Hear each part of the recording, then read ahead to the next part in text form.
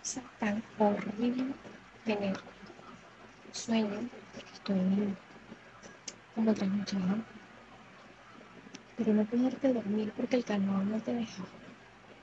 O sea, la sensación es de molestia. Está el ventilador prendido, yo no tengo aire acá. Pero es algo que no sé si se logra apreciar, pero no sé cómo explicarlos. Yo sé que el calentamiento global está haciendo un desastre con nuestras temperaturas, pero wow, jamás me imaginé que esto esté así. O sea, jamás. Es horrible.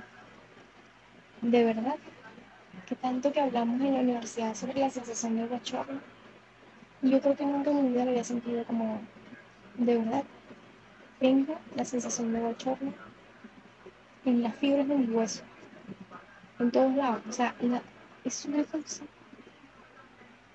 imposible de describir. Horrible.